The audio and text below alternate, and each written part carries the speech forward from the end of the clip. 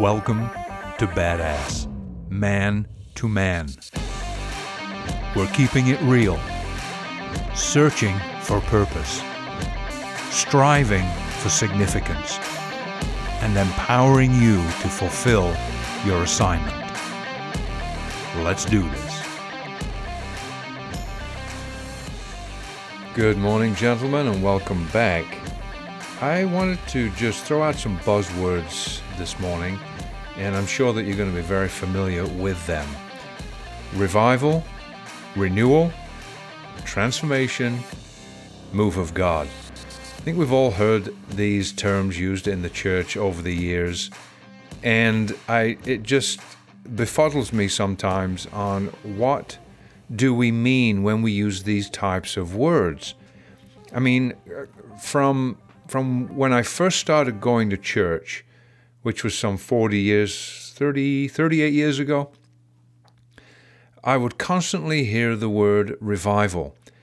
And the premise, I believe, from where it's been established is that we are to see a revival in the world where we witness multiple millions of people coming to the saving grace and knowledge of Jesus Christ.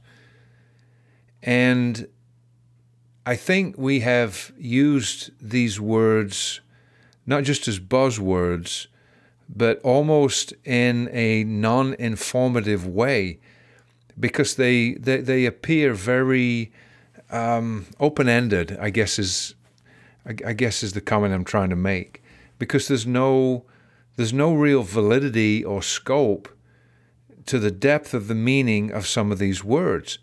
And this something I would just want to address today. We're so used to hearing certain terms and words and terminologies that I think we've lost sight of what it all entails and what it all means. I mean, when the church cries out for revival, their mindset, as I just said, is looking for God to move upon their cities, towns, communities, states, nations, whatever it might be, and bring people into the church. And when we look at the word revival, it's basically reviving something that was dead, dying, or just non-existent. So when we sit in the church and we hear the words revival, does that mean revival for the world? Does that mean revival for the church? But if it means revival for the church, how can we revive something that's not dead? Because if the Spirit of Christ is within each and every one of us, we're not dead. So that brings us to the next buzzword. When we talk about renewal, or what does renewal mean? What does that represent to you? And I'm throwing these things out there as questions, statements, thoughts, just going through my head. I don't have all the answers. I'm not trying to poke fun. I'm not trying to use this platform or this seat to mock and criticize, but I want to know, what do we mean by all these words? And if you go from place to place and different church to different church, you're going to hear different interpretations. So renewal from what? We are renewed in our spirit to the degree that we're perfect in our spirit. Now, our soul and our body needs work. Some of us need a lot of work. I need a lot of work. But when it's termed renewal, are we talking about church renewal? Are we talking about, as Scripture speaks in the book of Romans, chapter 12, being transformed by the renewing of your mind? I think we can all say that, we need a mind that is renewed. And what does that mean? Because Scripture also tells us in 1 Corinthians that we have the mind of Christ. And so there's a lot of words that we reiterate that we vocalize, that we kind of sort of try to interpret, but I don't think we have the depth of the understanding of what it means. Because if I have the mind of Christ, then why do I do stupid things? Why do I think stupid things? Why do I react to stupid things?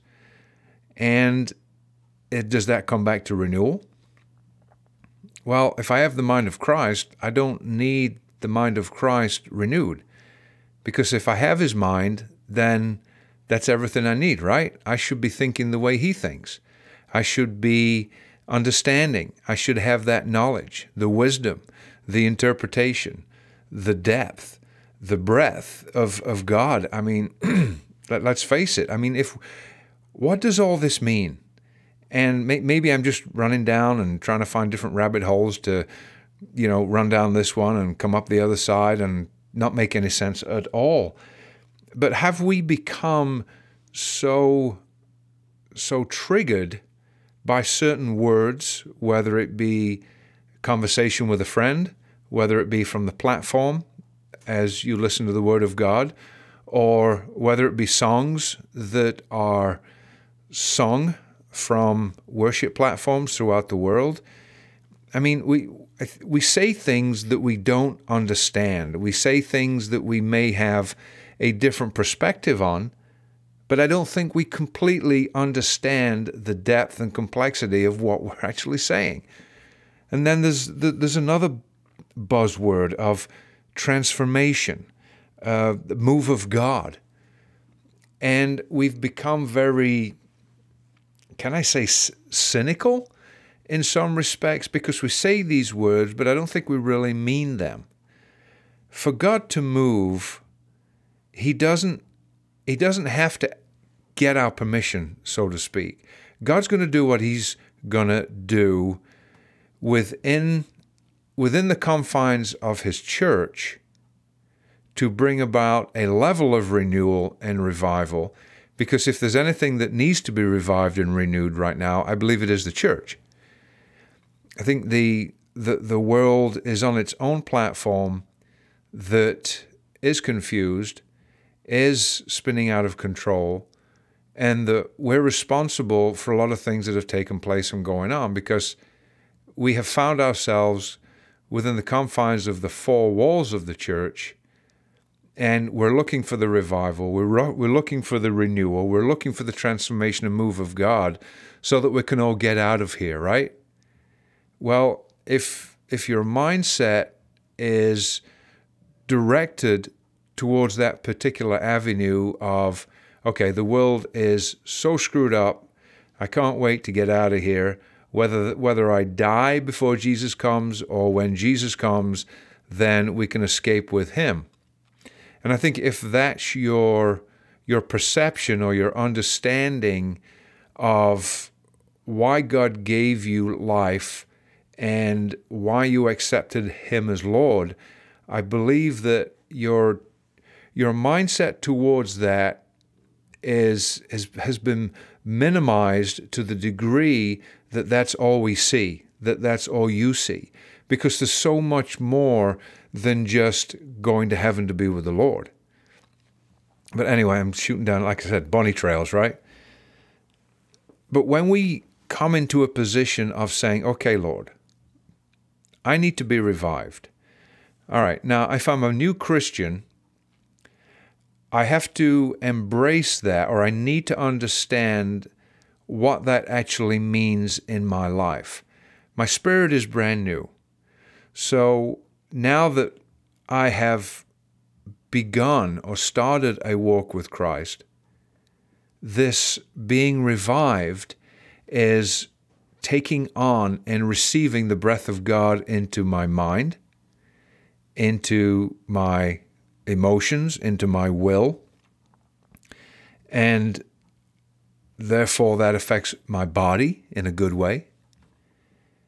And when I have embraced that reviving within me, because basically God has revived who I am as a new creature in Christ, and then begins the renewing. And I may have broached this on one of the other episodes, but when our spirit is made brand new in Christ, we're that new creature, our mind and our body has to go through, or needs to go through, a time, well, not actually a lifetime or a lifestyle of renewal, because it's a working out of your salvation daily. And that's another scripture. What does that mean? Well, I'm saved. Why do I need to work out my salvation daily? Well, when we reference our spirit being brand new in Christ, and as I've referenced before, that we begin to look into the Word of God, which is now the mirror image of the Spirit of Christ within us. That's how we begin to identify our identity, so we can become clear on who we are in Christ. And when we reference this transformation and renewal, that is a working and a walking out of our salvation daily, because saving the soul is something that we do on a daily basis, because it comes from, again, the representation of the mirror image of God in His Word, as the Spirit of Christ is reflected within us and through us, and its effects that it has upon our soul, our mind, will, and emotions.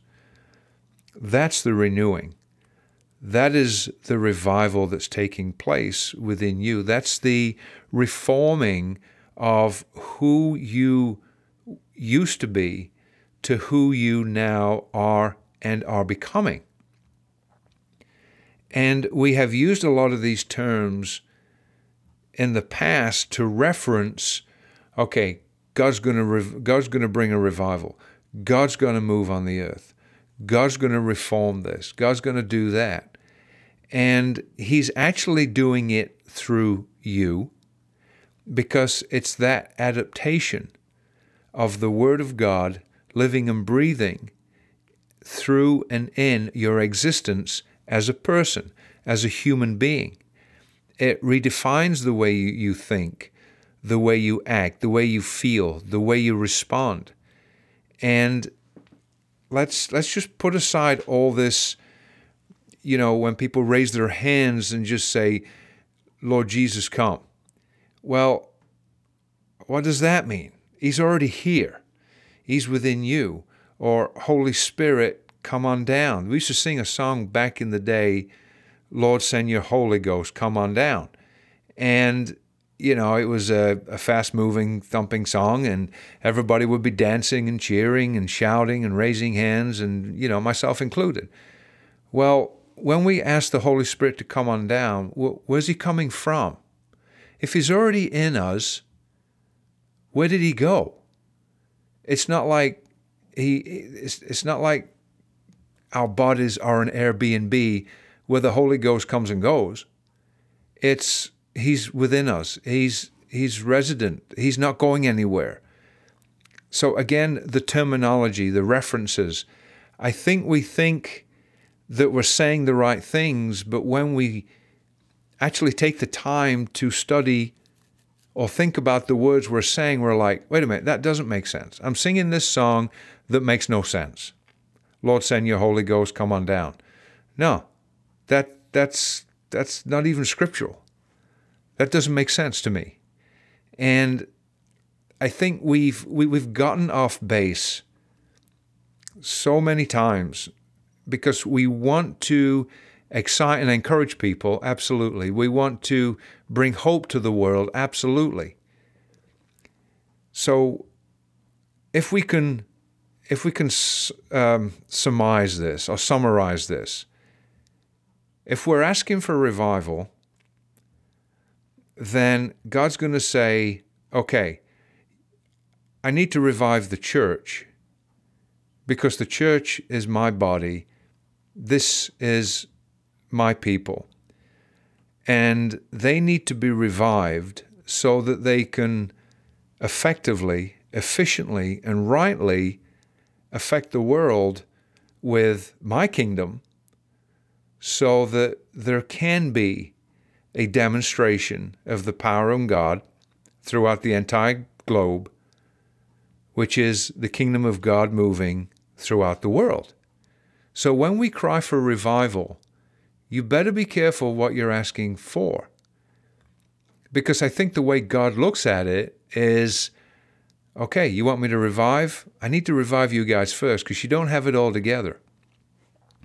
And I don't say that tongue-in-cheek. I don't say that to mimic or mock believers because you know what? I don't have it all together. I don't understand a lot of things because, and I think we've made the Gospels complicated. I think we've made the Word of God complicated. And some of it, you may not like what I'm going to say, but some of it is because there are some preachers that have made it complicated, that they present themselves as the only ones that can rightly understand and interpret what God is saying. Therefore, it leaves the congregation like a carrot on a stick, that if I'm to hear from God, then I need to attend and I need to sit before this person because he really has the true interpretation of the Word of God. And it's a fine line, fellas. It really is, because when you get to that point, you've replaced God with a preacher. The mind of Christ is within your mind. The Spirit of Christ has, for the lack of a better word, taken over and invaded your spirit because you've asked Him into your life. So you can rightly have the correct interpretation of Scripture because the Word of God resides within you. He is in you. He's not going anywhere. You don't have to ask Him to come down again. You don't have to ask Him to save your soul to save your soul again. You don't have to pray the sinner's prayers, is what I'm saying. You don't have to keep repeating that. You don't have to feel like you've backslidden, as I talked about the other week. And it's the mental gymnastics that we put ourselves through, that we sound good when we use certain words. Oh, God's going to bring about a revival. He's going to restore and He's going to reform and He's going to renew and there's going to be a mighty move of God. What does all that mean? They're buzzwords. And we say them to make ourselves feel good because we recognize that the world is in a mess, but it was a mess before. It's always been a mess. It was a mess before we knew the Lord. It's a mess since we've come to accept Christ. So it's cyclical. We go through seasons and changes and life development and a lot of things that change with the times, but it's the same dialogue.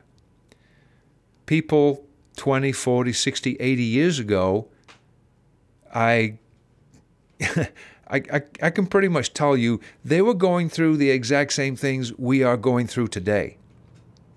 And that's why I believe history is very cyclical in how it evolves. Yes, things change. Technology changes. People change. The availability of things change. The advancement of things change. Absolutely. But when we're dealing with the mind, when we're dealing with the soul of a person, it's still the same. When a person accepts Christ as Lord and Savior, the person that did that 2,000 years ago is the same as the person that accepts Him today. It's the same Spirit in Christ that is now in you. And it's the renewal and the revival of your soul that transforms you into the image of God, that on the way that He sees you in His Word. when we can bring about the simplicity of the gospel, when we can bring about an easier understanding because we've made it way too complicated, like I just said. It's when Martin Luther, was it 1517, when the Reformation, when he brought about the understanding and broke away from the Catholic Church and brought about his 95 thesis or whatever it's called, and he recognized and realized that he didn't have to be conformed to the way that the Catholic Church was conducting business. And he broke free from that, and he knew that there was a revelation that would come, or the Word of God that made clear that he could have a personal relationship with Christ and didn't have to look to others to have them lord over him, to have them decide how they should function in life. Well, I believe that we are in another Reformation. And you say, okay, now you're using buzzwords. Absolutely, I am. So what does Reformation mean? We're reforming something. Have we come to a place? This is a question, guys. Have we come to a place where what we have known for so long, over the last 500 years, let's go back to the initial Reformation of Martin Luther. Are we now in another Reformation 500 years later? And if so, how does it look? What's going on? I mean, if we look back on the last 5, 10, 30 years, we can see that there's been a shifting and a changing, again, more buzzwords. So when we're dealing with a reforming that's taking place, has the church, or does the church as we currently know it, changing? Is it making a change in direction? Has it been reformed or is it being formed into something else? Is it being adapted into a different viewpoint, a different perspective? I'm not talking about changing the Word of God. I'm not talking about manipulating the salvation message. I'm not talking about doing that. I'm talking about, what does the church look like? Since COVID, there has been a different strain of events that have taken place within the body of Christ. The church has lost an incredible amount of people. Why? Why have they done that? Was being home and not attending church giving them a sense of, why am I going to church? Why do I have to listen to this? Or maybe they said, I'm done with church. I don't want to go back. Or maybe they're saying, okay, I'm just going to stay home and watch it online. There are a lot of things that are taking place that I don't think we completely understand what is taking place. But we're in a position, I believe, personally, and I certainly could be wrong. I've been wrong before. I was wrong yesterday. I'll probably be wrong tomorrow, as we all are. Because we don't understand everything, right? There's no way that we can understand everything. God's not going to allow you to do that, because you become so egotistical and so narcissistic that you think you'd be able to control the world. And we've seen people like that throughout the ages, and they've really screwed things up. So when we look at the changing or shifting sands, another buzzword, on how the church appears now, different to what it was 2 years ago or 5 years ago, I think we're seeing a different appreciation, or a different approach, or a different set of rules that are taking place within the believers' lives. Because now, well, let's put it this way. If you were stuck home for a few years without going to church, did you open the Word of God and begin to read? And were there some things that you read that you're like, I don't understand this, because this does not make sense from the way I was taught? Or I'm trying to figure out what this means, but the way that I think it should mean doesn't make sense. And I think we have stepped away from the depth of the truth of the Word of God because we have allowed others to interpret it for us. And I personally believe that we all have an individual walk with Christ. There are principles that we certainly have to walk with and abide by, because there are consequences if we go down a different road, a different lane, contrary to the Word of God. I didn't write His Word. He wrote it. And so there are certain stop signs, flags, merging signs, yielding signs. There are crossroads that we come into contact with. And it is up to us as individuals, just like Martin Luther had this revelation, which set the stage for several hundred years, but there's still some things that need to be redefined or defined in a greater degree onto what he encountered, because he can only go so far. He was only given so much revelation. So how do we adapt to this, let's say, new world in the church? How do we adapt to what is taking place in society? What is going on within you? If you have to be spoon-fed every week the Word of God from a man or a woman of God, then I don't believe that you are doing right by what God did in you to save your life, to renew your spirit, and ask you to walk out your salvation daily. It's His Word that's truth. What does that mean to you? And what a lot of it, this podcast's going on a little bit longer. You can tell when I get on a rant, I just have a difficulty signing off.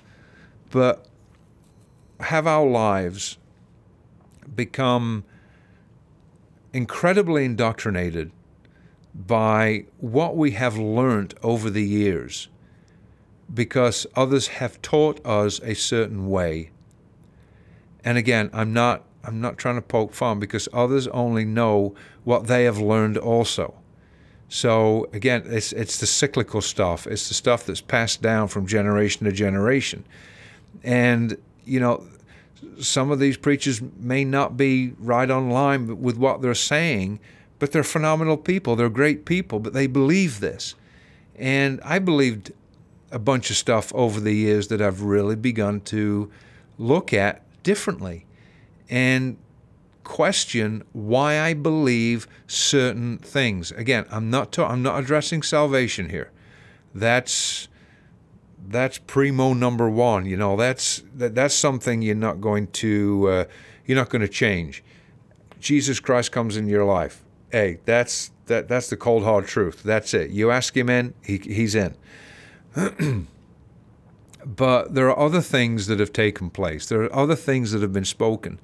And I think one of the hardest things for a believer to encounter is redefining how they approach and understand the Word of God in relation to how they've been taught the Word of God, and be able to refine what the Word of God says. In other words, if you are to take a different approach or a different viewpoint about certain scriptures, it is so difficult and it's so hard to break away from what you have known from a religious setting.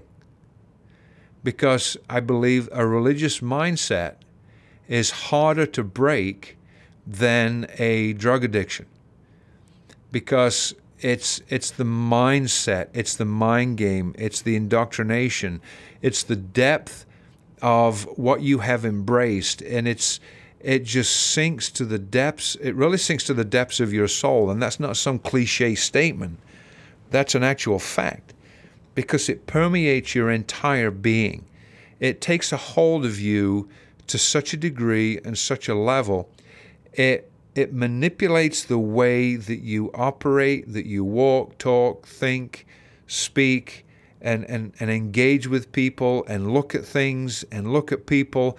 And so, when we see these things, we really have to take inventory and take account of what we're doing, thinking, and saying. And, some of us, maybe we're pissed off with the church, so we're doing whatever we want to do. Now, that's not necessarily good, because it's going to affect your soul and your body. Your mind, will, and emotions are going to take on a different kind of understanding, but Christ is still within you.